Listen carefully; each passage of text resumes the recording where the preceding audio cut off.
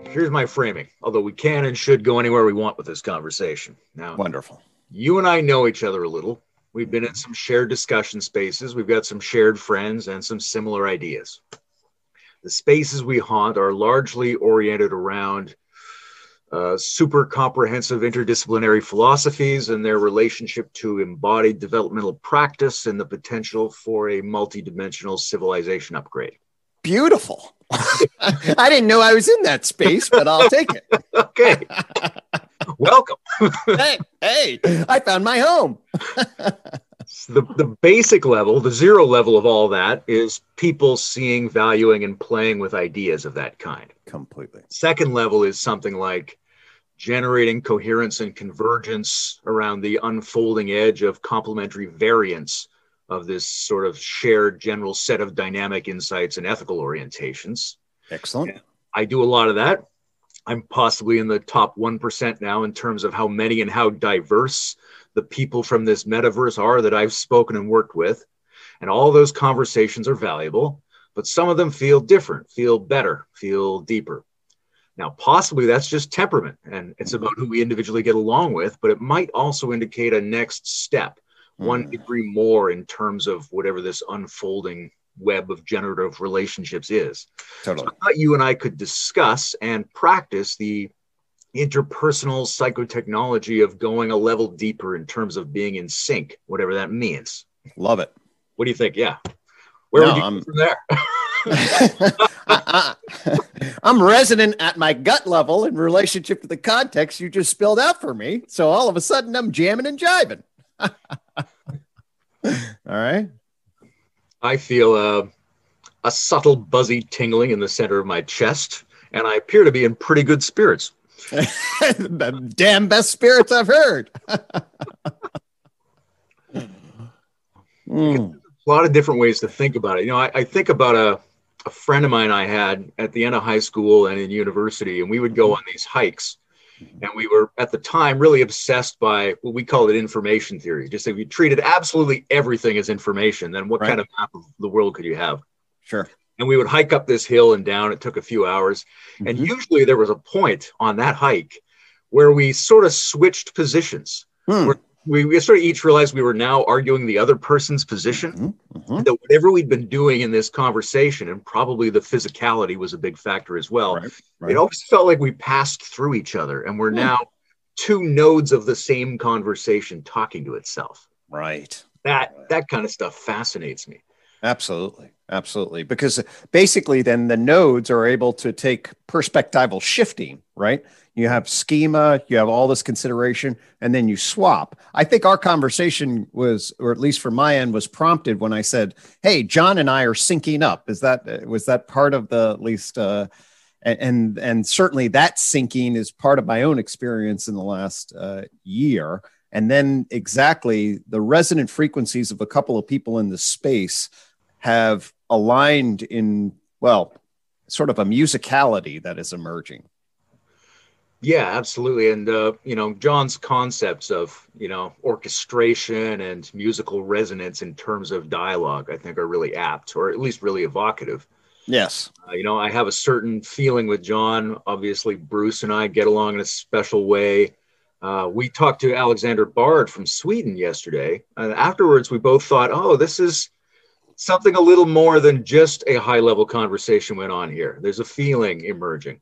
Absolutely. So I got hooked. Bard was my actually hook into this space, believe it or not. So I got hooked into Bard. Some guy referred me to him in my sabbatical of fall of 2000, who had come onto my theory of knowledge listserv, had bridged me over to Bard, and really sort of I landed on his intellectual deep web space. And I was like, who the hell is this crazy son of a bitch? He's way out there. But I then read his syntheism and digital libido, and then have been a active participant on his list and been in several podcasts with him, and find him to be, enormously fascinating at multiple levels. This is the point of the conversation where, and this is maybe characteristic of me generally, it's going well. So then I start to get anxious. Is it going to keep going well? Right. As the next shot get missed, we dink it off the board. Maybe we've already peaked. Right. Sorry, folks, turn it off. This is one of those quick podcasts.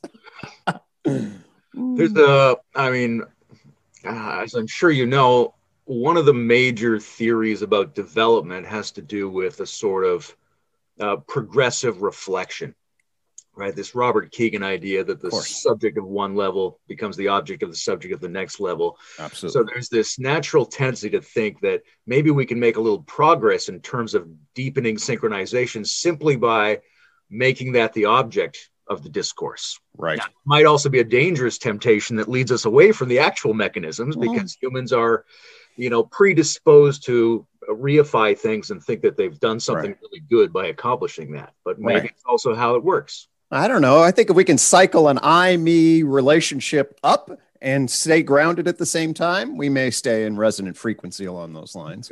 I know. I think one of the other elements that stands out for me is how many different parts of a person get brought into the discussion. Like we've touched on emotion. I brought a little bit of biography in. We're going to touch on what's going on somatically, things like that, common reference points.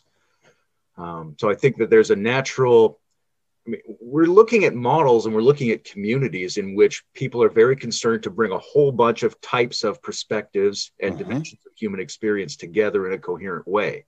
Right. To some degree, I think that happens naturally in conversation, but those pieces have to be brought in. Totally. There's a lot of discussions where you just the front talks and those elements are left out, and they would naturally start to synchronize if they were added into the discourse. No, when one of my growths as I'm a psychotherapist, I used to be way heady in my original, that's where a lot of my talent lies. And then broaden it into the affect and then broaden it into the body and then broaden it into the whole context and being able to jam between different modes and seeing their interrelation, is part of my own development. And I look for other folks who have obviously trailed that mountain in various ways and then can dance across lots of different modes and tunes. What do you think the status of like the energy metaphor is for all of that? Because one of those things is like when you bring in visceral elements of like body sensing and emotion and things, it's very natural to reach for energy metaphors. Now, energy is a real thing. So it's a really useful metaphor for describing objective reality. But it seems like it's almost an inherent part of how people coordinate. Totally. If they're running through the lens of that metaphor, it allows them to figure out how to synchronize a little better. Well, you mentioned information earlier that you were obsessed with this. So in my sort of ontology, the two most base and then generalizable concepts are energy and information. Okay. So like and I flip back and forth between those and seeing their relation. And sometimes I want to be scientifically precise, especially because of new age energy and woo, is a dangerous concept. But at the same time, I want us to shift from, to use a Wilbur frame of a materialistic flatland to a dynamic energy information ecology. That's the proper frame in my estimation of what a scientific ontology would say. And it's just so much more conducive to our subjective and intersubjective lives. So I love the energy metaphor, recognizing and indeed look to actually pull it into not metaphor. I mean, we're doing work energy right here, and I love this. I had a moment, as I think we talked about it a while ago in September, where I fused wisdom and energy together in a particular kind of way that was going into the body. I mean, I was tracking that. So I really think that we should attend to the energy concept in a really sort of promiscuous way. Yeah, I agree. Absolutely. And it can be used by people in a way that is so broad that it has no special meaning at all. But when you want to make sure that personal and interpersonal experience is kept in the conversation, then it's hard to do that without relating the introspective, proprioceptive experience of something's flowing into me, something's flowing out of me. And it's a really, you touched on this, it's a really flexible concept. even though it gave us that revolution from thinking in terms of material blocks to dynamic processes, was a huge leap forward in the fidelity of our mapping of the universe. Yep. But I don't think people appreciate how weird a move that was. Like to work out the idea of the conservation of energy, it obsesses me. Like to go, hey, look, there was 10 units in my leg. And then they went into the soccer ball, so it was moving and it stopped moving. So I guess they leaked out into the ground. And as long as that we count as 10 and keep that number consistent, we have this enormous new tool for mapping the world. That's really weird. It's really abstract. And to think that the fundamental thing about the material world is this incredible abstraction is profound and amazing, but it also suggests that you might be able to do a similar mapping. If you could get something like quantitative consistency in any area, then you're on the verge of applying an energy model that is as legit as the one we apply to material objects. Lost you there for a sec, but yes, so last I heard was quantitative objects, and I got a little bit of note here. My internet's a bit unstable, but let's see if we can sync up our energy information line here and keep it rolling. But yes, you talked about, I've been obsessed for the concept of energy at the physical work level, its connection to entropy, the conservation law, how it represents sort of our mathematical, there's an angle on it that's really, it's a mathematical utility that allows to create equivalencies. And then there are these really deep questions about what is this energy thing ontologically? Like, what the hell is it? I like my shorthand, and this is a shorthand, and there's a lot of deep questions, is that it's the ultimate substance common denominator. I like to think about the universe as beginning as a pure energy singularity. Okay. And then finding that means that the concept connects us across the resonant levels. I'm big on the stratification in nature, and then finding the appropriate resonant frequencies from particles to atoms, a whole on kind of way. And that the concept affords it. It's mystical. It bumps up against New Age, but you can hold it, I think, in a really, really coherent way. And I think it releases us into, like I was saying, a much more dynamic and fluid way of thinking about our lives. At one point I wrote, people said, oh, I'm just a bunch of chemicals. Okay. Like I've had people say that in the materialistic flatland. I was like, hey, go with it. You're just a bunch of energy. Yeah, it feels different, right?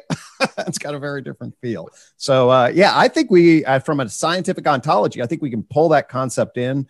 We have to be careful some, but it's really a beautiful humanistic concept, I believe. There's I don't know how familiar you are with Wilhelm Reich. He's certainly. Mm-hmm. One of the guys who succeeded Freud and tried to critique something to that tradition, and then went on into nature of character, armor, and defense. And so interesting guy because he did really pioneering work in a number of different fields. Yep. Right. May or may not have gone off the deep end toward the end. We're not sure. But one of the interesting things he said was, if you can't feel stimulation flows in your body, then you're not going to add them into your map of the cosmos. There's an element of livingness and also an element of energetics that's going to be really hard for people to map if their physicality isn't healthy, if they're too locked down and they themselves internally feel like an armored solid object. Totally. Or are they going to validate the idea that energy flows are structuring the world?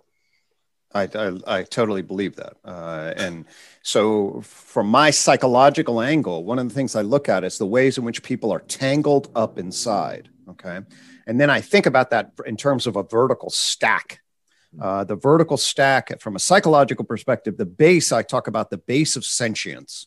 All right. And actually, John Vervaeke and I synced up on this in terms of, okay, so from my subjective perspective, the most base thing that I have is essentially a pleasure, pain, active, passive, approach-oriented frame that connects me to my body. Okay. And then when I'm doing my alignment, I'm like, all right, what's my body energy, positive, negative, active, passive arrangement? And then I jump up into my heart, which is sort of my primate perspectival and feelings, my more, complicated networks of perceptions, motivations, and drives. I see that then in my relational field. Then I narrate that. And then I think about my identity and worldview. And then ultimately my transcendent alignment. So what that does is then it's sort of like, okay, I want to create a field of orienting my body to my heart, to my mind, to my spirit across vertical and then horizontal connection. And I think that, you know, the concept of energy around those stacking is probably the best basic concept to think about the coherent integrative alignment, especially energy information together, you know, and then are you able to do that? And, you know, it's super hard, but also key. And those that are, you know, and if we can get more and more people able to do that across many, many levels, I mean, that's what this is all about in many ways. Two questions came up for me listening to that. And one is sort of necessary process of untangling at each level in the stack. Mm-hmm. What does that look like? Because it's like a different discipline to do each of those untangles, which is very much aligned with your work. So I don't know if that's really a question. That's just an interesting area to explore. Mm-hmm. The question is about the transcendental alignment part, and to what degree you think that's an independent part, and to what degree you think it's a result of the harmonization of the physicality, emotionality, and intellectuality. I think that, well, I'll take both of those parts because actually they're really related for me. And they're really at the center of my energy. Okay. So one of them is that there is a way to naturalistically stack nature's stratification in a relatively clear, coherent, naturalist way better than we're doing. Okay. And the problem of psychology basically is, let's put it this way. So physics did a pretty good job, subatomic particles, atoms, molecules, and then scale. Okay. Then we got then you got physical material sciences doing their thing. Then you get evolution, genetics, and cell theory stacking on top of that. So then inside of my parts, I got genes, cells, and cells into organ systems. Okay. That's basically what STEM teaches us. And we have access to that through a modernist empirical natural science view. But then coherence goes to shit when we go from the nervous system into mind or psychology or consciousness. Then our language system breaks down because we don't have a coherent map then of that stacking. Okay. And that's what my whole frame of reference is in relationship to what the unified theory does to try to solve the problem of psychology inside a naturalistic worldview so that it aligns the stacking with a lot more clarity between our everyday lives and the metaphysics, like to use Zach Stein, the metaphysics of love and care and meaning. I mean, it lines fine. You know, the other system basically cuts the legs out from that shit. This is like, no, that's part of the energy information pattern of the universe from a scientific perspective. That's my passion on that side of the equation. Well, then we get into the whole bridge from science to spirituality. Okay. My old atheistic stance, which it was ground into a Dawkins grow up sort of way, is, oh, that's obviously just a projection, right? Okay. My more advanced stance is like, fuck, I'm going to be agnostic about the ultimate nature of reality. Anyone that's not, I'm sort of suspicious of. All right. So I'm going to start there from a position of wisdom and humility and be like, hey, and then there are a couple of things that have aligned in my life, that of synchronicity and even empirical synchronicity. If we get into like the singularity, for me, that's actually an empirical spiritual concept that I, give to. So essentially where I am is, it's clear to me that the liminal space of the ultimate concern is crucial to our human nature. Okay. So at the project, I to come off Alexander Bard, I believe in I'm a syntheist now. Okay. In the sense that I believe in the concept of God at the very least. And this is Aristotle's ultimate, eudaimonic endpoint, or Paul Tillich's ultimate concern. I mean, this is how we're built, and to be vertically oriented to that. And then my naturalism says, okay, I can get the table of clarity here and then see where the edge of metaphysical clarity drifts off. I can feel the spiritual pull, and then I'll just let my intuition manage that. And logic can be like, well, whatever, we'll see what happens. Does that make sense in relation? Yeah, that's great. I was thinking of, Ken Wilber, but not only Ken Wilber, tries to make these distinctions in a holarchy and a normal hierarchy. And often people understand what he's saying as if it was a normal hierarchy, where you got these levels and these ones are better. But I think his intelligent point there is that it counts as a next level when it includes the previous level. So it's not A and then B, it's A and then A and B, and then A, B and C. And so that each one of the legitimately higher, deeper things is legitimately higher and deeper because it infiltrates the previous ones. And if it's just an alternative to them, then it's not actually that layer. So I think a lot about sort of multiple functions, multiple lines of intelligence in us and how those can be harmonized. And physical, emotional, and mental intelligence are the traditional, simple to grasp three basic, easy ones. And a lot of spiritual and religious practices actually involve, without saying so, the harmonization of those subjective functions. Totally. And that very often produces some sort of generalized feeling that we might call beingness, and a sense of a too muchness that doesn't fit into any of the pieces. That too muchness, I imagine it kind of reaching an architectural point at the top and folding back on, like when you see the face at the center of the Aztec calendar. I always imagine I'm under a dome and I'm looking up and there's this face peering down from the next. I love that. I imagine that the pieces of this level went up to that dome and turned into that face and are now looking down at me. That's unbelievable. So that's generative. It doesn't require that entity to have pre-existed. However, it probably does require something in the syntax of the ontological structure of reality that creates that point so that this process can occur. Like the primitive architecture of the process has to predate me. And so I could say, yeah, God existed before, but in the most minimal possible sense.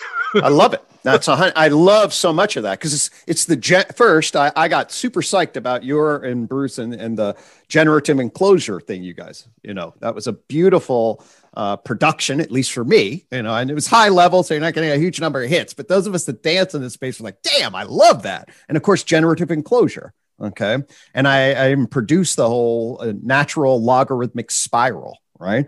And the idea that there is, and this is the spiritual calling, the idea that there is this move toward, and you are seeing it, somehow it's reflecting and then it collapses. And the beauty of that imagery for me also is this of as below above. Right. Yeah. And when I freaked out about wisdom energy, it's because it caught for me both the above below generative enclosure and got the non-dual oneness through and through.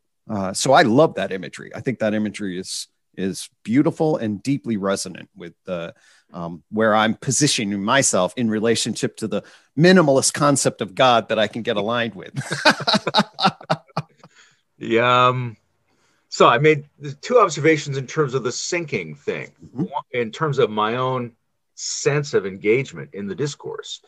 One is when I thought of questions to ask that I'm genuinely curious about, because I usually present it as, is it this or this? And what I mean is that's as far as my thinking goes. It goes to a spot where these two are both involved somehow, and I don't quite have the closure to integrate those two.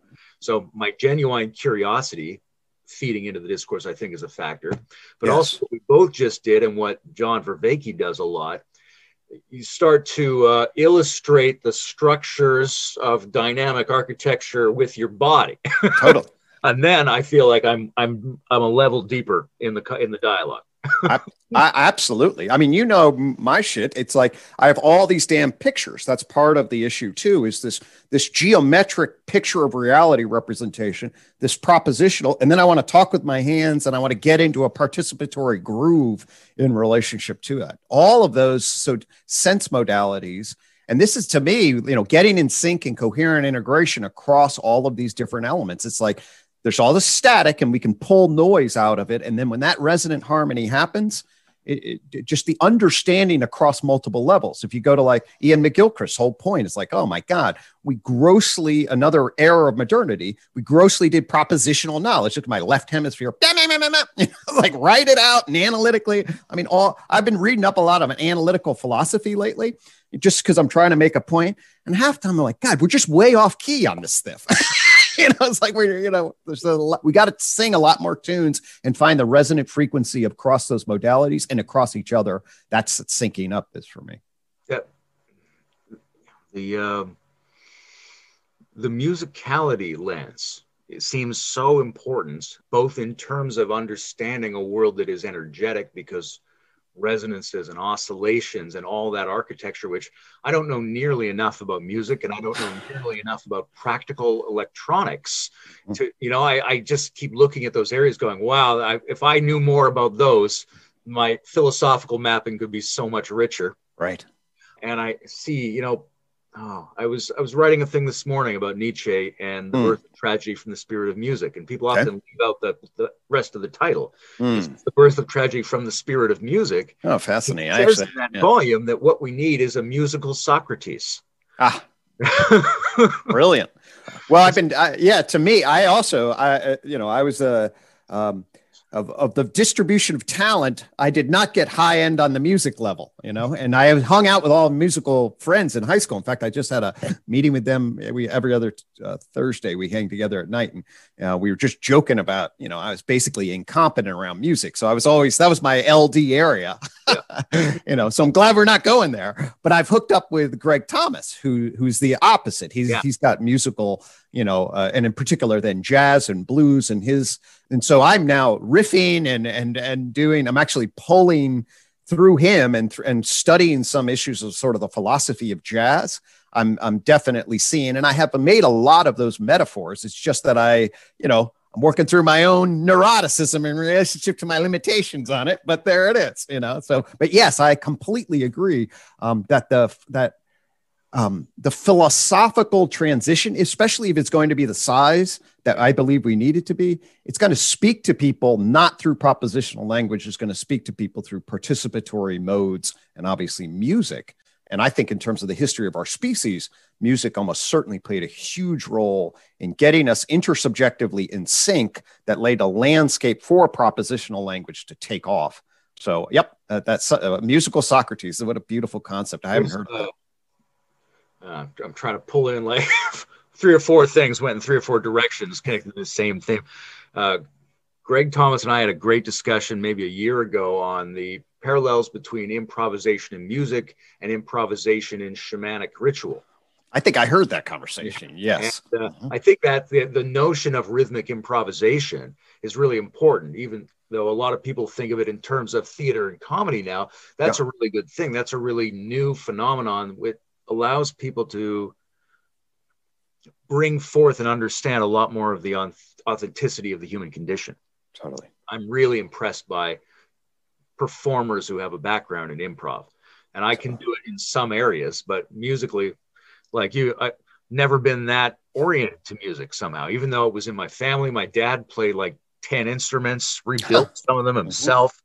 And I went to piano lessons and hated it and just had to memorize the movements. It was so unpleasant that I made a scene at a piano recital when I was a kid, but though it was funny. I got up and I was supposed to play this long piece, and instead I said I was going to play a short excerpt from Beethoven, and I played one note and then I walked off stage because I was just so unhappy with my piano teacher. That's too funny. Well, there was one kid in the 5th grade that didn't make chorus tryouts, and you're looking at him. So yeah, there we go. We can share. We can resonate across that domain. It's funny. Some of this came off the Nietzsche thing about the musical Socrates, and one of the other at the far end of Nietzsche's career, right before the end, he wrote this book called The Wagner Case. And the Wagner Case is, and he's like, hey, this guy's a genius, and hey, this guy was a friend of mine, but his music is bad for people. And I remember that. I'm going to compare that to Bizet, whose music I think shows the future. And these are the qualities I think healthy music of the future will have. And these are the qualities that music, which we really appreciate but isn't good for us, will have. Yeah. And it's a complex piece of writing. It's hard to dig out what he's talking about. I love that idea, and there's, when I was a kid, just certain lines from Bizet. I think it was featured in an episode of The Prisoner, that British show. Okay. Yeah.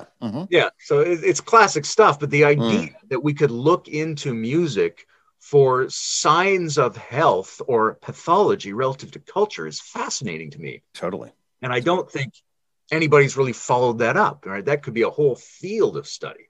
Oh, absolutely. And it's one of the things that's on, I told Greg Thomas about this also. There's a totally open domain. So I built the, unified frame for psychology, and then this, hey, maybe we can get an Enlightenment 2.0. And then this whole issue of aesthetics in general, and beauty and the philosophy of beauty of what it says about that, and then music in particular. And I, as a clinician, I will tell you, what's more, immediately available for many people than sort of the music mood relation, right? I mean, and what can draw people in. And when you see individuals get into a body groove, their entire frame and context on what they're threatened about, on what they feel. This is why so much, art and music therapy is basically about, okay, we're going to move from the bottom into a rhythm, into an expressive emotional category. And if we can think about that for an individual, well, then we would wonder about where we are and the archetypal zeitgeist kind of messages, and then think about kind of what kind of music do we need for the kairotic moment that we're in. I think that's a beautiful, I haven't thought too much about that, but that's a beautiful reflection. It'd be fascinating. I've always been slightly distanced from, but jealous of people whose body intelligence allowed them to really easily get into rhythms. Right. And okay, here's the thing from my past is that periodically I would hear songs because I had very peculiar cultural tastes when I was younger. So when I got to be an adult, people were always puzzled by what I'd seen and what I hadn't seen. Okay. And I would say, oh, this music isn't that bad. And they'd be like, yeah, it's Led Zeppelin. We've told you this 10 times already. And I'm like, what? Like, I just had no category for that. Right. So I was like, okay, right now I'm going to take a month and I'm going to immerse myself completely in Led Zeppelin because everybody's telling me they're great. I know drummers and they're like, John Bonham is the greatest drummer. I'm like, okay, well, whose word am I going to take if not yours? All right. So then I tried to listen and learn about them. And it was difficult for me for the first couple of weeks. And I remember I put on this one song and I started to try to listen to the spaces between the notes. And that's when I felt like I fell into it. And all of a sudden the song was around me. I'm like, oh, I get Led Zeppelin now. Wow. I could move with it. And I think there's a similar thing in terms of interpersonal orchestration. Definitely. At least for me, if I imagine that I'm seeing the empty spots between your moves, it's easier for me to start to synchronize with them. Oh, absolutely. I mean, I think that the Roy Bhaskar really made this clear for me. I had been sensing it, but the absence and then the nature of positive absence and the nature of void and therefore white space inside of lots of different things, the ways in which propositions take up space, the ways in which notes take up space, and then the space in between those notes. All of that is about a gestalt. So that's super cool that you then sort of inverted it and then fell into the negative of the song. that rocks. I'll see. Maybe that's been maybe I'll use that. My whole musical genius will wake it up. But Layman, maybe it's all in the negative. I've been looking on the wrong side of the space. It's weird. I need all these these prosthetic strategies to make me do things that I think other people naturally. Yeah, right. You're gonna unleash the whole musical potential. It's the spaces, you idiots. Love it. I certainly never listened in that regard. That's hysterical. That the in and out, the positive and the negative spaces is really interesting. And I imagine it like a dotted line, perforated boundary of some kind. Actually, hold on. I'm getting a nice image here. Okay. Go. So, all right. So we're going to try to create a resonant. I have often talked about sort of the top of the tree of knowledge is this transcendental beacon. Okay. When I talk about syncing up, I say, okay, I'm going to send out a beacon and then see what frequencies come back and if they start to align. And I've almost always thought about that in terms of the positive, the signal, the alignment, the resonant, right? But now, now if you think about it like, well, it's a spider web of resonance. Well, then what are the spaces in between? And if we think about the collective intelligence of trying to get, how do we maximize the coherent integrative space in between so other people can fill that and then create fractal spaces also that other people can be brought in on?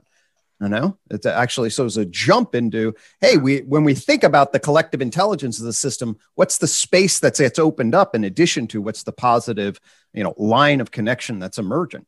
I think that's where, again, where Wilber's pretty good is in describing these as openings of spaces. Yes. God, I thought of a couple of things you said there. I'm not sure I have them anymore. Well, this is the space. Yeah, exactly. One of them was the way conversational structures are open or not. I had a teacher in high school, and easily my favorite teacher, and partly because he was very masculine and very dismissive and very personal about everything. And he was really critical of girls who made statements and that went up at the end as if they were questions. Providing him answers, but really asking him permission for that to be the answer. And I was charmed by that insight at the time. But years later, I thought, well, it's not problematic to open communication at the end for an interaction with someone else. That's a pretty valid approach. Right. We wouldn't want to ban that from communication, right? So that was one. And the other one was the relationship between like a top down and a bottom up collective intelligence, right? Where I think, Bruce and I had a great conversation with the spiritual teacher, Andrew Cohen. And they work a lot on intersubjective spirituality. Okay. You're supposed to be in your authentic self, and we're all supposed to align to a transcendental higher reference point of, non-dual evolutionary leading edge. So that's great. However, his community did sort of fall apart because of a lack of embrace of the full context of human experience. Right? There was a revolt of his students, and now he's on the other side of that. Okay. The flip of all that is places where like consensus and everyone sharing and bringing up all the fragmentary parts of their human experience is how we're trying to get some kind of group cohesion. But we never subordinate ourselves to a transcendental reference point. So it seems like you need both of those in order to set that container in play. Definitely. In fact, I would go here to, I'm in regular contact with Zach Stein, and he's got a metapsychology, sort of a humanistic developmental metapsychology that says, listen, if we're going to be whole humans and have a sustainable way of being at the individual, small group, global level, there's really three core lines of human development that we can use it's a flexible and not absolute, but I think it's a useful, very useful taxonomy. One is sort of basically skill development. Okay. So this is like, how do you instrumentally be in the world and how do you get more and more efficiently competent in the world, which is what our capital labor system tries to engage in. My daughter's actually on an interview right now to get into a doctoral program in biomedical engineering. So I can't be super loud going, oh, that fucking shit. So I'll be able to try to not get so excited. But as I was telling her, the skills that she's trying to develop in that domain, great. Okay. But at the same time, the entire context is around skill development and competency in a particular, potentially narrow skill control set, right? Then the other issue is ensoulment. This is what we do in psychotherapy is sort of what's the shadow, what's the depth worth, what's in the body, when have you been traumatized, how do you metabolize that, who the hell are you at your core when you're not at work, how do you relate to yourself and other people? So we have to hold that too, that ensoulment of, basically your socio-emotional self and shadow, and then transcendence. Then, what is beyond the ego and what's ultimate good, and how do we fundamentally get reset and coordinate around what we're trying to do collectively oriented toward good, true, beautiful, whatever. And I think that categorization system, at least I find myself very often looking to say critiques or proposals and be like, well, are we able to resonantly fulfill across those domains? And so I'm very thankful for Zach's kind of delineation, because that certainly feels aligned with me. And then of course it gets a lot of tripartites can get aligned in relationship to that, because he's done a lot of good work on that. Where do you see the relationship between, let's say, the conscious and the subconscious, or McGill-Christ's left and right in that process? Yeah. So I think that Zach talks about it in terms of sort of language And I'd be sort of really, it's pragmatic language, left brain trying to then organize systematic control, okay, left hemisphere kinds of stuff, and the development of that for like capital instrumental purposes, all right, versus sort of an image into affect based, which is where your ensoulment would sort of go, okay.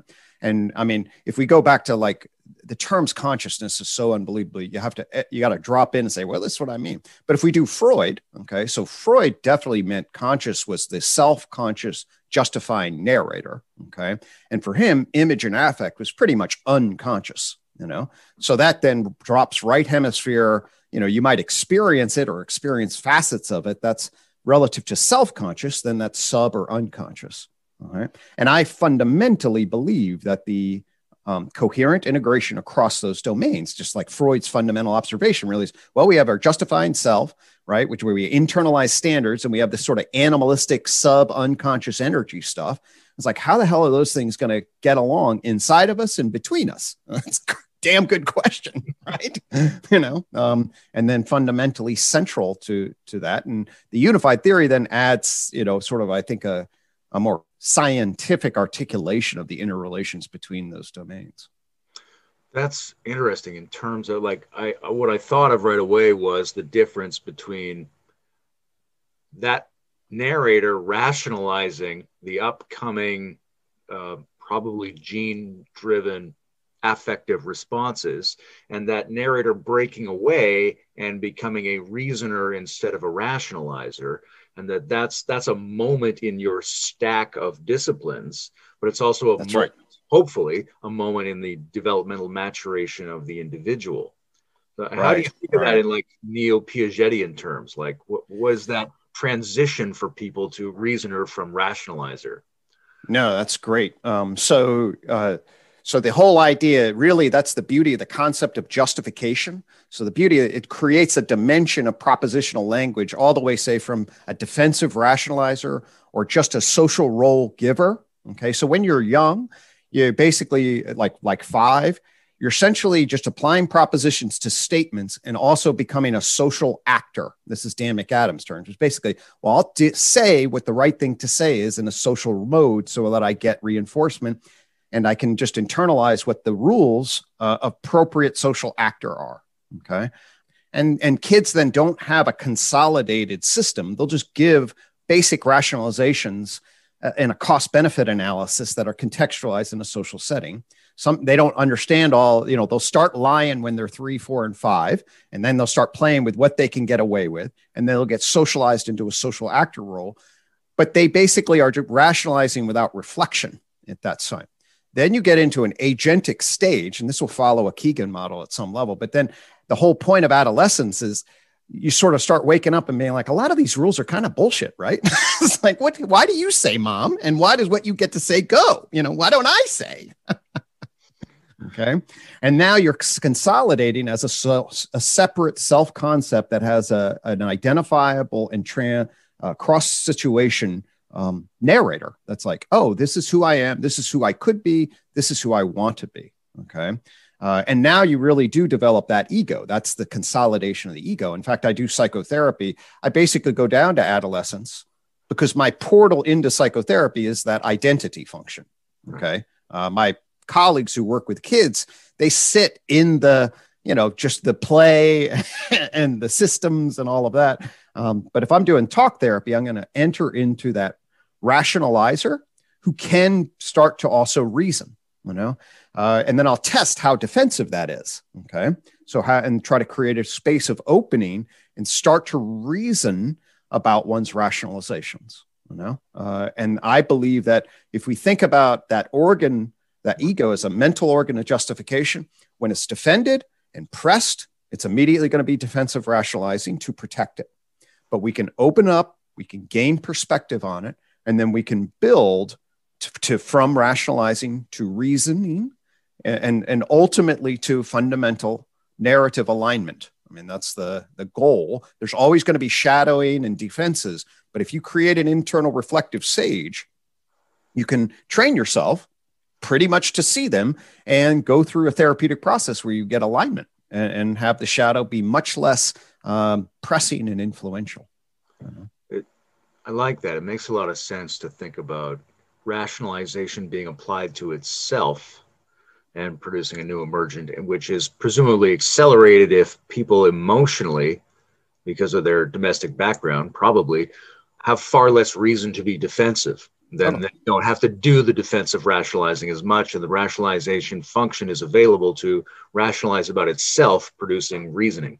That's right. That's right. And if we go back to Reich and character armor, some people do get developed basically only in what I would call an imposter defended self mode. Okay, so their entire development stands out here, and these folks are actually, if they're if you can see them, it's if you have like a histrionic personality disorder, it's very, very hard to even have a sense as to what any other system is. It's just no. Like, oh my God, it's like, but, and that's tough. And that whole architecture then is structured there. Most hopefully have a sense between when they're defensively rationalizing and when they can be in attuned. You create the right therapeutic context, both emotionally, so the person feels known and valued and seen, and you give them some narrative to give some differentiation.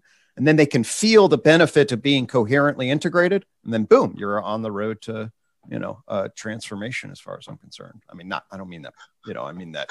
I don't want, not like, and then a happy ever story, but I mean, you claims, Greg. I mean, the process of therapy starts. That's what I meant. I'm seeing something about, why it's difficult and rare to get synchronization in these spaces, right? I think a lot of people, it may be rare to get synchronization in general in the world, but if people can fall into each other at simple levels, then that's much easier, because the way we have to do it, we have to be able to follow each other and also think of what's emerging for us and hold all of that together. All right. And also whatever came up and whatever I wanted to think of and what was this other part of my model, and not let any of that get in the way of this part. So there's a very elaborate balancing that has to be pulled off in order to do this at that level. There are a lot of variables. We're playing a lot of musical instruments all at once. Try to keep that harmony, and it ain't easy as we jazz improvisationally. I want to say something about hypnosis and trance, and I don't know what it is exactly. Talking about McGilchrist brought this up for me, because I got some hypnotherapy training. Good. And I'm not necessarily interested in specifically helping people. I'm interested in changing consciousness. Right. I don't necessarily want to help people quit smoking, although I've done a little bit of that. I'm more interested in what is the nature of that trance state, and what happens if people just hang out in it for a while. Maybe it knows more than you do.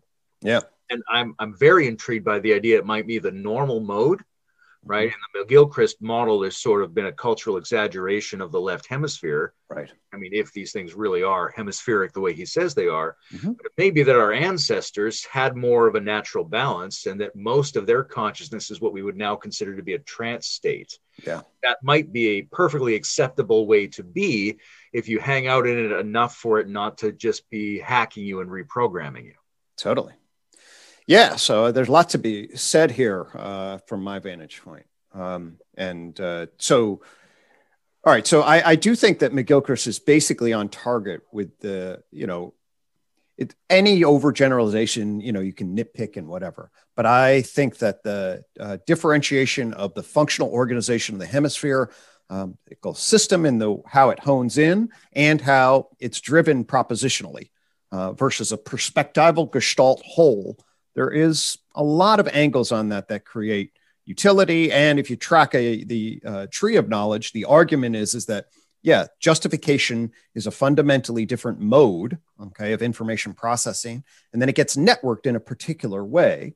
And then the way that network gets structured in relationship to your perceptual, perspectival, participatory reasoning is key. Okay.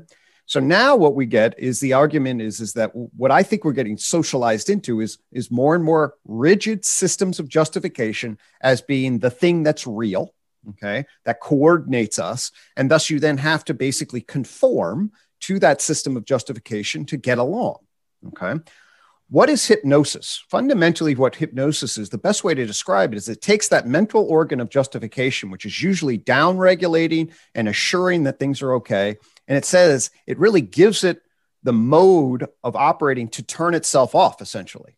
Okay. So social justification gets switched into now the real state is your suggestibility to whatever mode you're in.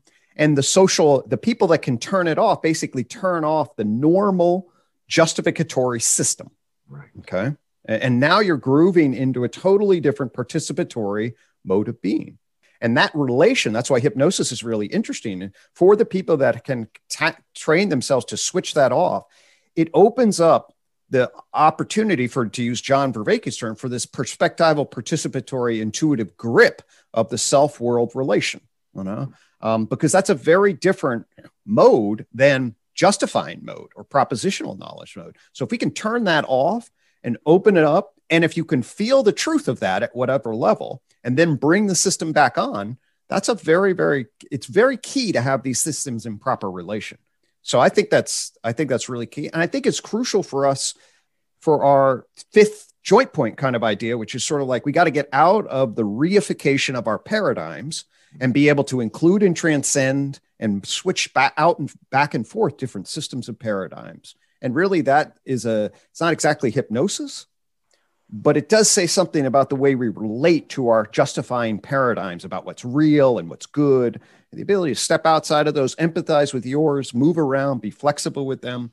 So I think that model is very, very crucial for the kind of consciousness that we need going forward. That's a great description of it.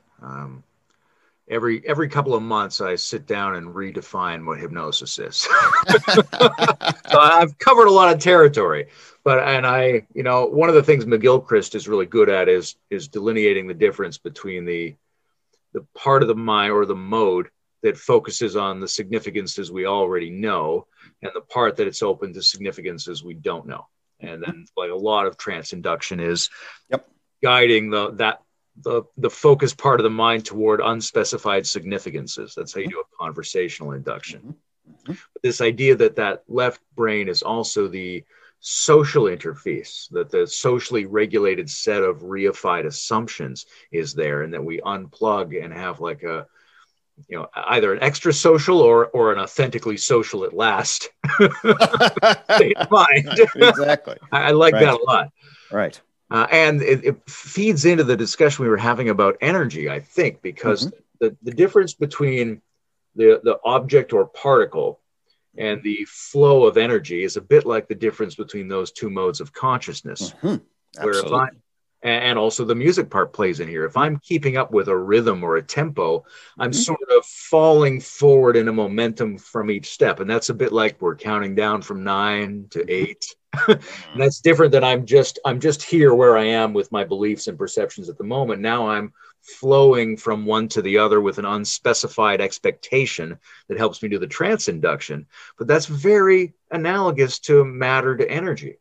Yeah, absolutely. And a particle to field in that relation and context. And one of the things that I've stumbled upon in terms of my own metaphysics, is the unbelievably interesting relationship between the concept of behavior, and phenomenology.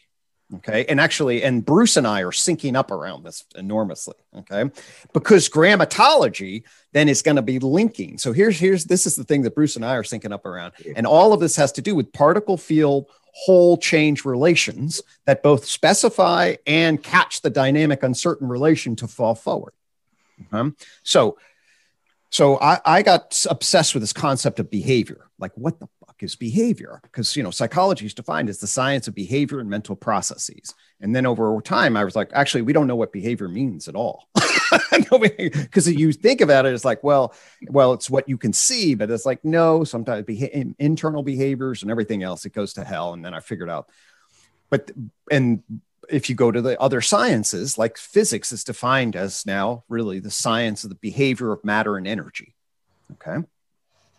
But then if you deconstruct what behavior means, basically it takes three components. There's the object. So it's your left hemisphere saying what it is. Then there's the field. And then there's the transduction across time, that change. And object, field, change are the three ingredients that make up behavior. And those metaphysical concepts, I think, really become actually the lens of science for, guess what? Phenomenological observation. So now phenomenology, and this was a lot, because then I was like, well, phenomenology captures your nouns, okay, and then differentiates the positive from what the field is, and then moves them in time in verbs. Okay? And then what Bruce showed me is like, well, that's all the thing in relation. That's then the propositional structure actually is the background, the negative of all of that. Okay. So now we said, you know, between, adjacent to use your frame of reference, right? Okay. And so what all of this says is that, a coherent approach can take these trans meta perspectives and see them align both in the specific and in the field over time. And if we can hook up like behavior as sort of Newton thought about it, and Kantian phenomenology and bounce around between multiple perspectives, damn if that's not a new coherent, you know, schema that affords all sorts of different effective interrelations. Yeah, Bruce and I were talking yesterday about starting to work on a book together about our take on metaphysics. I told him that, you know, prepositions are the periodic table of adjacency. Right? If we could work that out, we really have something. I love it.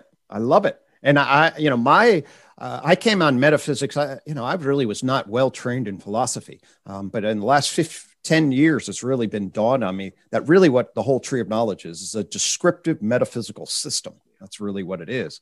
And trained as I was as an empirical scientist, I hated metaphysics. And then I've gone back and looked, actually, the whole problem is you have scholastic metaphysics, okay, doing their thing. And then Galileo comes along and says, I'm going to define everything empirically. But of course, you leave object, field, and change on the table as metaphysical concepts, right? And then if we can now gain new perspectives on that and then say, well, actually, the grammar of propositional thought, nouns, verbs, and propositional adjectival adverbial relations are the ways in which you're jumping from our phenomenology to behavior. So subjective phenomenology, objective behavior, and the intersubjective construction of reality, you get an epistemological, ontological synergy there that can rock. So I love to see that book. and I love the propositional adjacency dynamic because it frames everything. That was a glue. I was on a walk with my dog and I paused, okay, when Bruce was talking about grammatology. I wrote him about this. And I just looked around and I was like, I am between, everything's a proposition. A preposition. I was like, oh my God, it was beautiful. It was a synergistic moment. So I called him on that and I was like, thank you so much. Because his grammatology around that was, I was doing nouns, verbs, and adjectives. And then John got me into adverbs. And now I was like, oh my God, Bruce figured out the whole grammatology. This is one of the places where Bruce and I originally got together because we both, appreciated Wilbur's attempt to use pronouns to identify types of perspectives, but also then how do you extend that principle? Can you go deeper than pronouns? Can it apply to other areas of this structure? Are our underlying grammatical necessities the basis for an appropriate metaphysics? And we ended up like, I think one of the first conversations I had with him was around whether those zones could be defined by these terms. Because I would say it's not really the inside and the outside and the intersubjective. That's a really good way to talk about it, but it's really at, as, with, and via. Yeah, no, I had not, I was naive to that view until this past year when I picked up Bruce's thing, and I've been absorbed in the prepositional position ever since. So, and then I heard your talk about adjacency. Yeah, no, it really fills in for those of us that are just clunky with nouns and verbs. The preposition thing's beautiful. There's these different conversational groups that are overlapping, right? Metamodernism, the deep web, game B, integral theory, all these sorts of things. And they all have different slight specializations. Some of them are a little bit more socio-political. Some are a little bit more technological. Some of them are a bit more psychospiritual. Yep. Psychospiritual element of the integral theory is very often around its inclusion of states of consciousness as primary factors. Absolutely. And one of the first things that Bruce and I discussed was a sense of what are the different languagings for these different states, because there do seem to be some kind of regular patterns for what we call the gross realm, or the whatever this is. Right. It's a very verb and noun kind of description, right? Dick and Jane chase the ball through the park. And then we go, well, what do we mean when we say the subtle realm? Do we just mean dreams and visions or souls or something? Right. Well, yeah, sort of. But in speech, it's adjectives in a lot of ways, right? It's the redness apart from the red things. Right. It's the formal architecture of qualitative transformations. And that may be a legitimate realm of its own, or it may be an epiphenomenon. We're not quite sure. And then there's this thing they call the causal state, using old like theosophical language. Yep. No, I'm familiar with these terms. Yep. It's usually like just my pure witnessing experience. But that's not all it is. It's also mathematics. It's also logic. It's also every, transparent, n-dimensional, infinite and infinitesimal architecture that we need. And that's very often deployed as I would say, an apophatic kind of languaging. You cancel something, or you take it to infinity. Like if we say the unchanging world, what we did was, well, none of the changes is what we languaged. Right? It's a cancellative, it's an ablative languaging. And then there's this so-called non-dual form, and its languaging is always to present a contradiction and to cancel it without canceling it. Right. We both are and are not different for doing non-dual languaging. So that's something that really intrigues me, or is these apparent relationships between forms of languaging and forms of experience of consciousness. Love it. Yeah. I mean, and to me, I really do, and this is my spiritual side talking, but I really do see those higher states. If we come back to your metaphor about kind of climbing up and then seeing and then collapsing, I mean, I feel that from somebody who's, sort of at least comes from a naturalist and skeptical view. And then you see that and feel that hierarchy. And that's what pulls me into, and the non-dual sort of the causal form hitting the material from the epistemological, phenomenological, and then getting the non-dual contradictions just receding. That's sort of, for me, wisdom energy moments. I've had several of those. Those are what do you say about non-dual?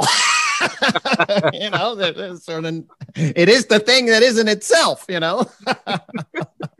That's a perfect example of the languaging of asserting a difference, canceling the difference, and yet retaining the difference. Thank you. One of the things I like about prepositions, and as an essential component, sort of in addition to or through the field, object, and transformation thing you were talking about, is how it shows up in a lot of different areas, right? Like when I think of prepositions, I also think of Heidegger's discussion of comportment and how we orient ourselves. And I also think of asanas in yoga, and and this idea that you can, by taking different stances, you actually produce different kinds of hormonal outputs in yourself, and that the architecture of our postures is a really relevant factor, whether it's at the scale of complex human beings or right down to the scale of the metaphysics we need to have no metaphysics. Beautiful. I mean, that's actually, so, I mean, at a real concrete, I'll be concrete about that. So John and I, one of our moments of, just so that the audience knows, so John Vervaeke, differentiates the adverbial witnessing frame, okay, which would then get into some of the causal stuff. But anyway, it's just a witnessing frame that's adverbial, okay? And then what you actually see is then adjectival quality property, all right? And I know you know this, I'm just saying for people that are sort of following along. And I love that differentiation. That was a find that I had thought witnessing and what you see, or that kind of thing. But the adjectival framing and the adverbial. And then I couldn't quite figure out, well, how does that witnessing function really emerge? Okay, in the evolution now at the phylogenetic animal environment level. And I applied behavioral investment theory to it. And I'm reading a lot on early animal emergence. There's a group of individuals that argue for what's called the early or ancient origins of consciousness. Okay. And the basic argument for the ancient origins of consciousness is that in the Cambrian explosion, okay, about 550 million years ago, pre-Cambrian explosion, you have some basic bilateral plans, kind of like a C. elegans worm. You know, you have a little bit of eyes, you have a basic nervous system, but you don't have a complex active body. Then you jump into a complex active body, say like a crab. That's what happens. And then these things move around and they fight with each other and they flee and they prey on each other and they mate. Okay. And for the tree of knowledge, that's really the argument about where mind, because what you get is complex action. And then the question whether you have any sentience there at all. Now, it just happened to have it right here. So like this book is called The Evolution of the Sensitive Soul. All right. And essentially, it lines up very much with behavioral investment theory, which basically says to organize this complex participatory system, okay, you have a perceptual, you integrate across the senses to get a perceptual gestalt of where the whole animal is. You then take an interior reception, which is what are your motive and need states, okay? And then you jolt out a reaction about good or bad between those, all right? And that's the origin then of feeling states, okay, which tell you then, hey, it's a good, bad state, approach and avoid this, and pleasure and pain really are essentially the initial broadcast symbols, okay, for orienting the body towards approach and avoid and tagging what the body's learning based on its consequences. All right. So let's go back then to why did I go into that long basic frame? The issue is then that John and I were together and I was like that's valence qualia, which are different than adjectival and adverbial qualia. Okay. And now to swing it all the way back, what are the valence qualia doing? They orient the body toward, away, with, okay. There basically can be thought of these core prepositional qualia, okay, that are really charged of the relation of the animal environment. All right. And then I was like, I told Bruce, I was like, I want to call valence qualia these prepositional qualia that set the stage for adjectival and adverbial. And then ultimately it loops all the way back around into non-dual, which basically you can follow the arc of consciousness from animals here to wisdom energy kinds of moments where you are in non-dual states. And to me, that's just beautiful. That's just, so anyway, that's a long architectural argument, but it's to me, but this is the cool thing. Like science can deconstruct this and we can piece these things together and we can have a science spirituality dialogue that's so much more harmonious. That's what we need in the 21st century, I think. Yeah, I think so too. And I think that the different like prepositions represent thematic distinctions in the architecture of relationality at a very deep level. And that's something that all forms of knowledge have in common. And I think, computer scientists really bring out, like, what are the basic functional code options that we have? Beautiful. And they give us these different styles. Like sometimes when I'm thinking about adjacency, right, if I think of like there's next and there's next to, that's very interesting, right? Because next is a temporal adjacency. You never actually get the present moment. It's always slightly offset. And then next to is, if you don't have next to, there's no such thing as a spatial mapping. Right. So it's interesting too. But they're thematically distinct architectures of the same principle of relational offset. Wow. That's really cool. So I like that. But coming back to animals, when I moderated the discussion with you and Steve McIntosh, there was like an interesting point of contention about the significance of animal nervous systems at the discrete stage in the evolutionary process. Right. I think you're sort of coming at it from the point of view of like, here's a discrete domain of knowledge around neuromobile organisms that's different than one we have around plants. And Steve was coming at it from the point of view of the things we ascribe to animal nervous systems. We find most of that same stuff in plants. They do have sentient valence responses, and they do have these internal organization processes. So it's a little bit splitting hairs whether we want to call that a stage or a substage or whatever. But it's fascinating to think that what's added to that by sapient beings is some kind of slight additional reflective complication where we take those valences up to adverbs and adjectives. Right. Yeah. So, I mean, Steve and I have a slight disagreement on that. And I have a disagreement that most big picture systems, like big history is the same way. Steve McIntosh goes on Ralston's The Three Big Bangs. Okay. Each big bang, like there's the big bang that gives rise to the matter dimension, then there's life dimension, and then human. If you look at big history, they divide it the same way. I'm somebody that says yes. And my metaphysics is strong on this point, at least in terms of it says it's really important. And that is, there is a fundamental another layer to get the metaphysics right that you want to go from plants into animals. Okay. And part of the confusion is that we have thought of plants in sort of almost disrespectful terms, a bunch of dumb things. Okay. Plants have serious intelligence. They have absolutely what I would call functional awareness and response. You see this in trees, you see this in plants, they signal stuff. We can get into whether they have any, what we would call phenomenological subjectivity or experience pleasure and pain. My argument would be they don't, but they have functional response, which is different, but it's the precursor. Yeah. Okay. But I do argue that really to get the metaphysics right, we want to think about the universe as levels, like part, whole, group across scale. And then there's these supervening information processing communication systems.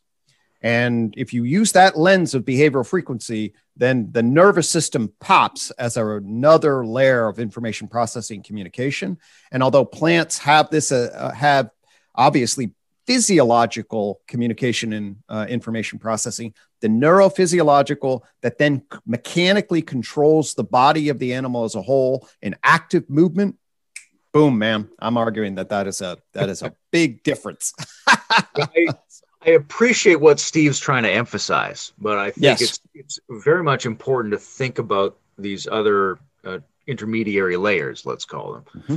I had a great conversation with a guy who's trying to be the integral theory, traditional Chinese medicine guy who's got some poems on this, right? So we had a lot of discussion about organ systems. Mm-hmm. And sometimes I equate organ systems with plants in a holarchical evolutionary scale because we go, well, I mean, it's too easy to go, there's cells and then there's bodies that contain them. That's true, but there are these other systems and they are sensitive and responsive and intelligent to some degree. Totally. And when you become I would call it a neuromobile organism. Yep. You contain and move around a whole bunch of these organs, just like they do that with cells. But it's a really key element of health and well-being and also of the functional analysis of things. And you can't really use the same analysis for organs and plants as you do for animals.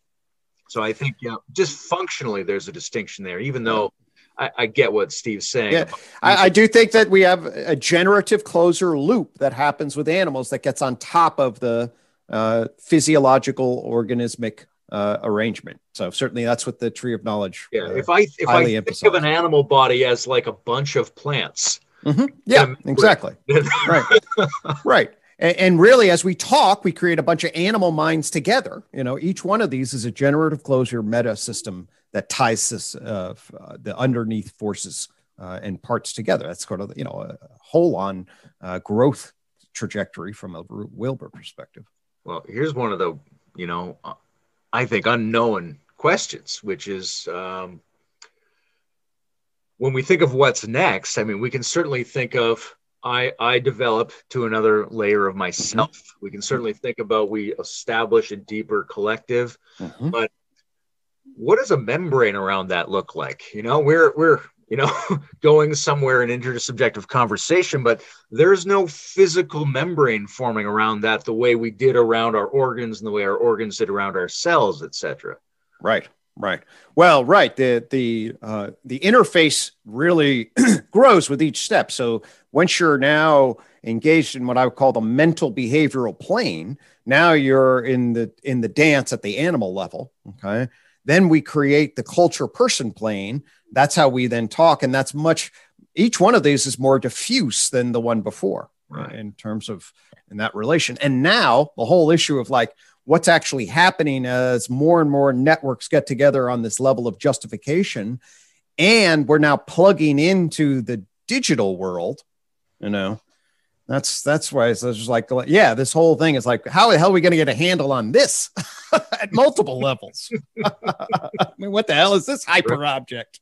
That's a big question. And, I'm not necessarily as pessimistic as the people who are looking at how the algorithms are manipulating us and driving society. Yeah. But I'm not necessarily as optimistic as Alexander Bard is about the digital future. I'm trying to figure out how to get a read on that. That's it all depends on my affective mood. So I've got, as I say, I feel here's the way I describe it. I feel like we're on the cusp of a horizon, that has heaven and hell well within the possibility of the future. It's I sync up with John on the kairotic moment. It's the fifth joint point. The tree of knowledge says, hey, these information processing and communication systems are what networks nodes together, and that gives complex adaptive planes of existence. We create a digital virtual field where we can hang out with and then build artificial intelligence systems that we interface with. The possibilities are essentially endless of what 100-year out is going to look like. And so the rate of change is happening super fast. These things open up adjacent possibilities. So the old structures now, look what we did to the rest of the animals, right? When I was like, we beat the shit out of them in terms of because we can learn and then learn so much faster, cultural evolution so much faster. So now we're at this cusp.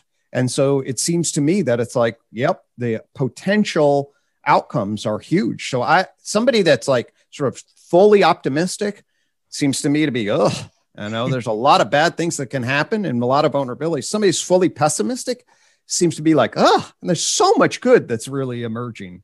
So I think it's a very high, it gives my life a lot of meaning though, because, what is meaning at a transcendent level is like we ought to matter. And I found a nice quote, be a good ancestor, and that's a good way for me to sort of pragmatically align my soul to my transcendent way of being. And I think if we're like, this is a super important time, if this is a really important time in terms of where the outcomes are very much in flux and there's not a lot of sustainability and therefore from a chaos perspective, little bumps, then you just are like, okay, yeah, I really feel the obligation to try to align my little baton of energy information in a way that maximizes the likelihood that the next generations are moving toward, this side of the equation as opposed to that side of the equation.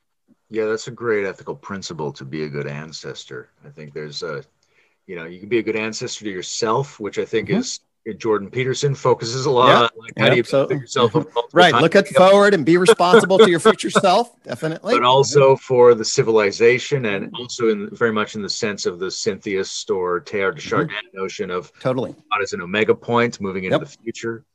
Absolutely. I'm curious. You mentioned your daughter earlier. Mm-hmm. What have been your observations about her interface with digital technology, right? We've got a 13-year-old girl here. Okay. And so we're, constantly thinking about whether we're supposed to do anything relative to her exposure to culture and devices and things like that. And, sometimes you're worried you're not doing enough. Other times you think, well, maybe I've been too anxious about this. Totally. Yours is obviously a little bit older, but. Well, I have three children. So my oldest is 21. My son has just turned 20. And then I have a daughter that's about ready to turn 17. So we went through we're now on the backside of adolescence with the group, going through it all. It's any parent that tells you, oh, I know what I'm doing and I'm pretty well versed in psychology and all this stuff. These types of decisions I thought about myself. I was like, okay, if I was 12 and had access at my fingertips to what kids have access to these days, would I be even sane? It's like, given what I did to get my hands on porn when I was 14, and now you can and yet, like my son basically was like, no, he just knows how to. So the really weird, unpredictable dynamics. Okay. So meaning that its availability all of a sudden for like my son, he was like, no, not saying it, but he regulated it much more, easily than I would have guessed, just on the kind of like, oh my God, is this available? I have worried about how much screen time my kids have. It's definitely, I listened to Jonathan Haidt. He talks about a very high regulatory, well, what I would consider to be very, his daughter can use it for a certain period and then it's done because he sees screen time. We have decided not to go that route. We went the route of, well, be wary of it, try to get outside, here's some principles. And, we're pretty autonomous parents, meaning that we foster, you find your path. And the path certainly is a hell of a lot of screen time. That's for goddamn sure. Yeah, exactly. And and it's weird because I find you have this tendency to want to steer them and then you're basically doing the same thing yourself. So you're like, well, maybe it's, are we all caught in the same trap or is it not as bad as I thought? Yep. These kids they surprise me in how self-regulatory and how self-policing they are, probably more so than I would have been. I see that from background skills in the environment, I think, but also it's a process of, I think they have more opportunity to adapt to these things. Totally. Yeah. So, I think we've been relatively successful in the level of, where our kids are, their maturation, their mental health, their achievement. I'll say my kids are high regulators, and they internalize their parents, stronger parents than I am. Dad's out there drinking and smoking some weed going, why don't you guys do any of this? And like, God, Dad, well, okay. So it's been a fun and fascinating journey, no doubt. The nuance of what intrigues me here is, and it's very selfish emotionally for me, and I guess you already covered some of this, where were you worried that it turned out you didn't have to worry? And where in hindsight do you think, oh, maybe I should have done something about that and didn't do something about that? Good question. Right. I'll be a little careful in terms of just advertising my kids on Dad. Well, I already alluded. I think that what the internet made them available to, and that they would then get exposed and potentially corrupted by, I would say I was really surprised that didn't happen at all, basically, to my knowledge. And I think I have enough knowledge to say, yeah, that really didn't happen. In other words, they didn't lead into some crazy pathway and then have all these weird ideas. Now, that's not just because my 3 kids didn't do it, and then this brings to what happened to, for whatever genetic and developmental reasons, all 3 of them develop what I would call high constraint superegos. Okay. Meaning that they really internalized rules in particular ways, which was surprising to me because, like I said, my wife and I are especially me, I'm pretty much like, well, I skipped school and did shit. And no, it's like my daughter is valedictorian. My son was salutatorian. My next daughter may be valedictorian. They're unbelievably attentive to, in ways that just sort of like, and then how to relate to that has been interesting, sort of like, because I see them as like, I deal with doc students all the time. Okay. And doc students come in and by this time, I really want them to let go of the perfectionism. Okay. But I see many of them as that's what got them in. And now at 26 or 27, this basically what I would consider sort of an adolescent performative rule-based structure is really constraining them. And they've internalized it so far and they've gotten so many rewards to it. Hey, they're adolescent, that's the structure that's like baked in. So I would say, I don't know how to deal with that, but I would say, at least I intellectually tell my kids, I was like, you guys drive yourself way too hard and you're going to end up in a little box. And then they're just like, leave me alone. So that's what's, if anything has emerged in a way that I wouldn't have expected given my parenting style. But, kids, that's the whole point about, if you know the research on it, what you do, so much of it is this dynamic interrelation. You try to clamp down on the kids and they get all reactive and they go out there and be impulsive and you let them go. And then all of a sudden they control themselves in really intense ways. But it's trying to figure out we'll see. But I would say that I hope they evolve in a way where they feel free and with their hearts rather than sort of like perfectionistic and performatively regulated, which I feel like the school does a lot of. When I think about what I liked about my parents in terms of their approach to raising me, one of the things I come back to a lot was something that I think of my father doing it, but obviously I think my mother did some of it as well, which was he usually tried to tell me not what to do, but how to do whatever I was doing a little better. Mm-hmm. And I try to embody that as much as I can. But here's an interesting thing, right? So this is another development. Right? We've folded in a sort of domestic familial element to the conversation. Now, has that made the in-sync richer because this other human element is folded in that is meaningful to both of us? Or have we dropped away from the synchrony of the high level of meta-conceptual engagement? Right. I mean, for me, at some level, the high level resonance drops down, and now it's just sort of like our kind of folk ensoulment now. Like, hey, Han, how do you parent? And that's, it's a different kind of resonance for me. So that's what it feels like. But yeah, this is, when I drop into this, like, how am I a dad? What's the real everyday folk ensoulment of my place in the world and how I've been.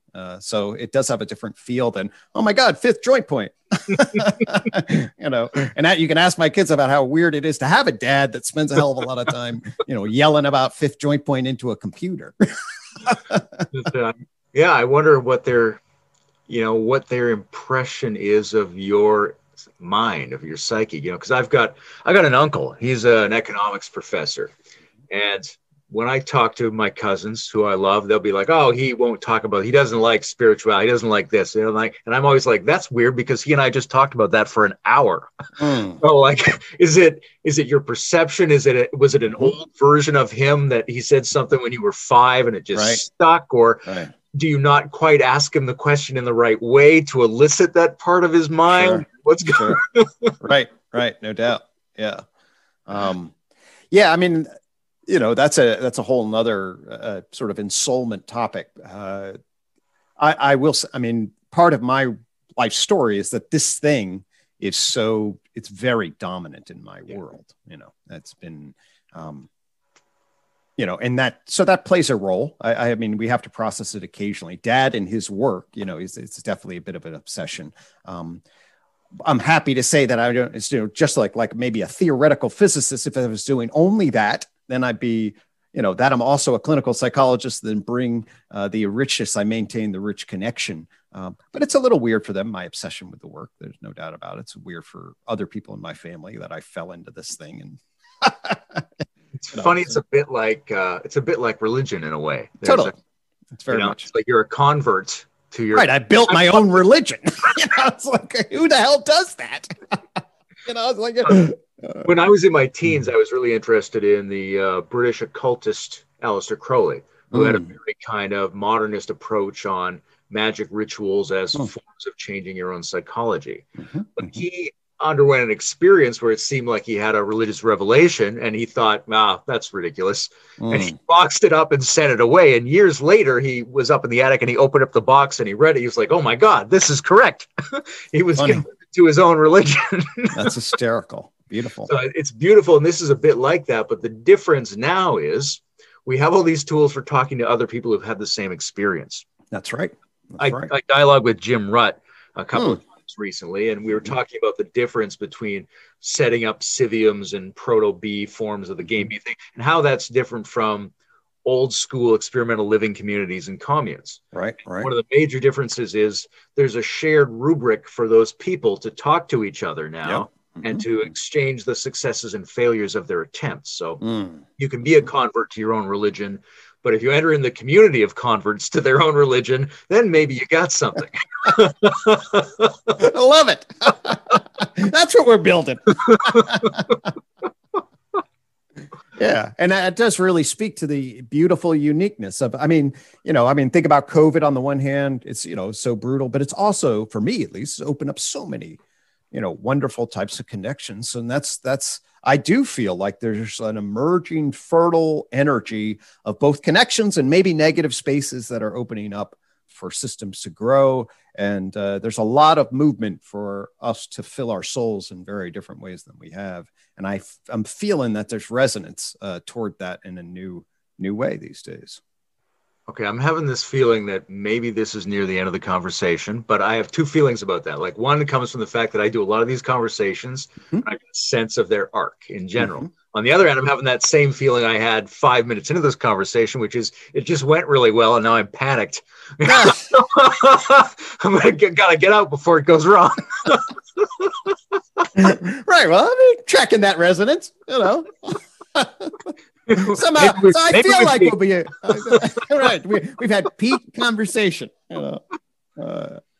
Well, let's pretend this is the end of the conversation, and let me say what a pleasure it's been, and thanks for working through this stuff with me, Gregg. Oh man, I tell you, you know, you and Bruce and so many other people in this have just warmed my heart. So I really appreciate the invitation and the ability to come on in and share some of these thoughts. I mean, for folks that are watching this, I mean, the synergy and the syncing is just, to me, it's just striking. So, and powerful. I mean, it gives me the feels that I expect religion to give me. Mm-hmm. and if this is emerging and people have converted and we can maintain our uniqueness and at the same time sync up and then emanate, man, that's a generative enclosure for the future. Beautifully said.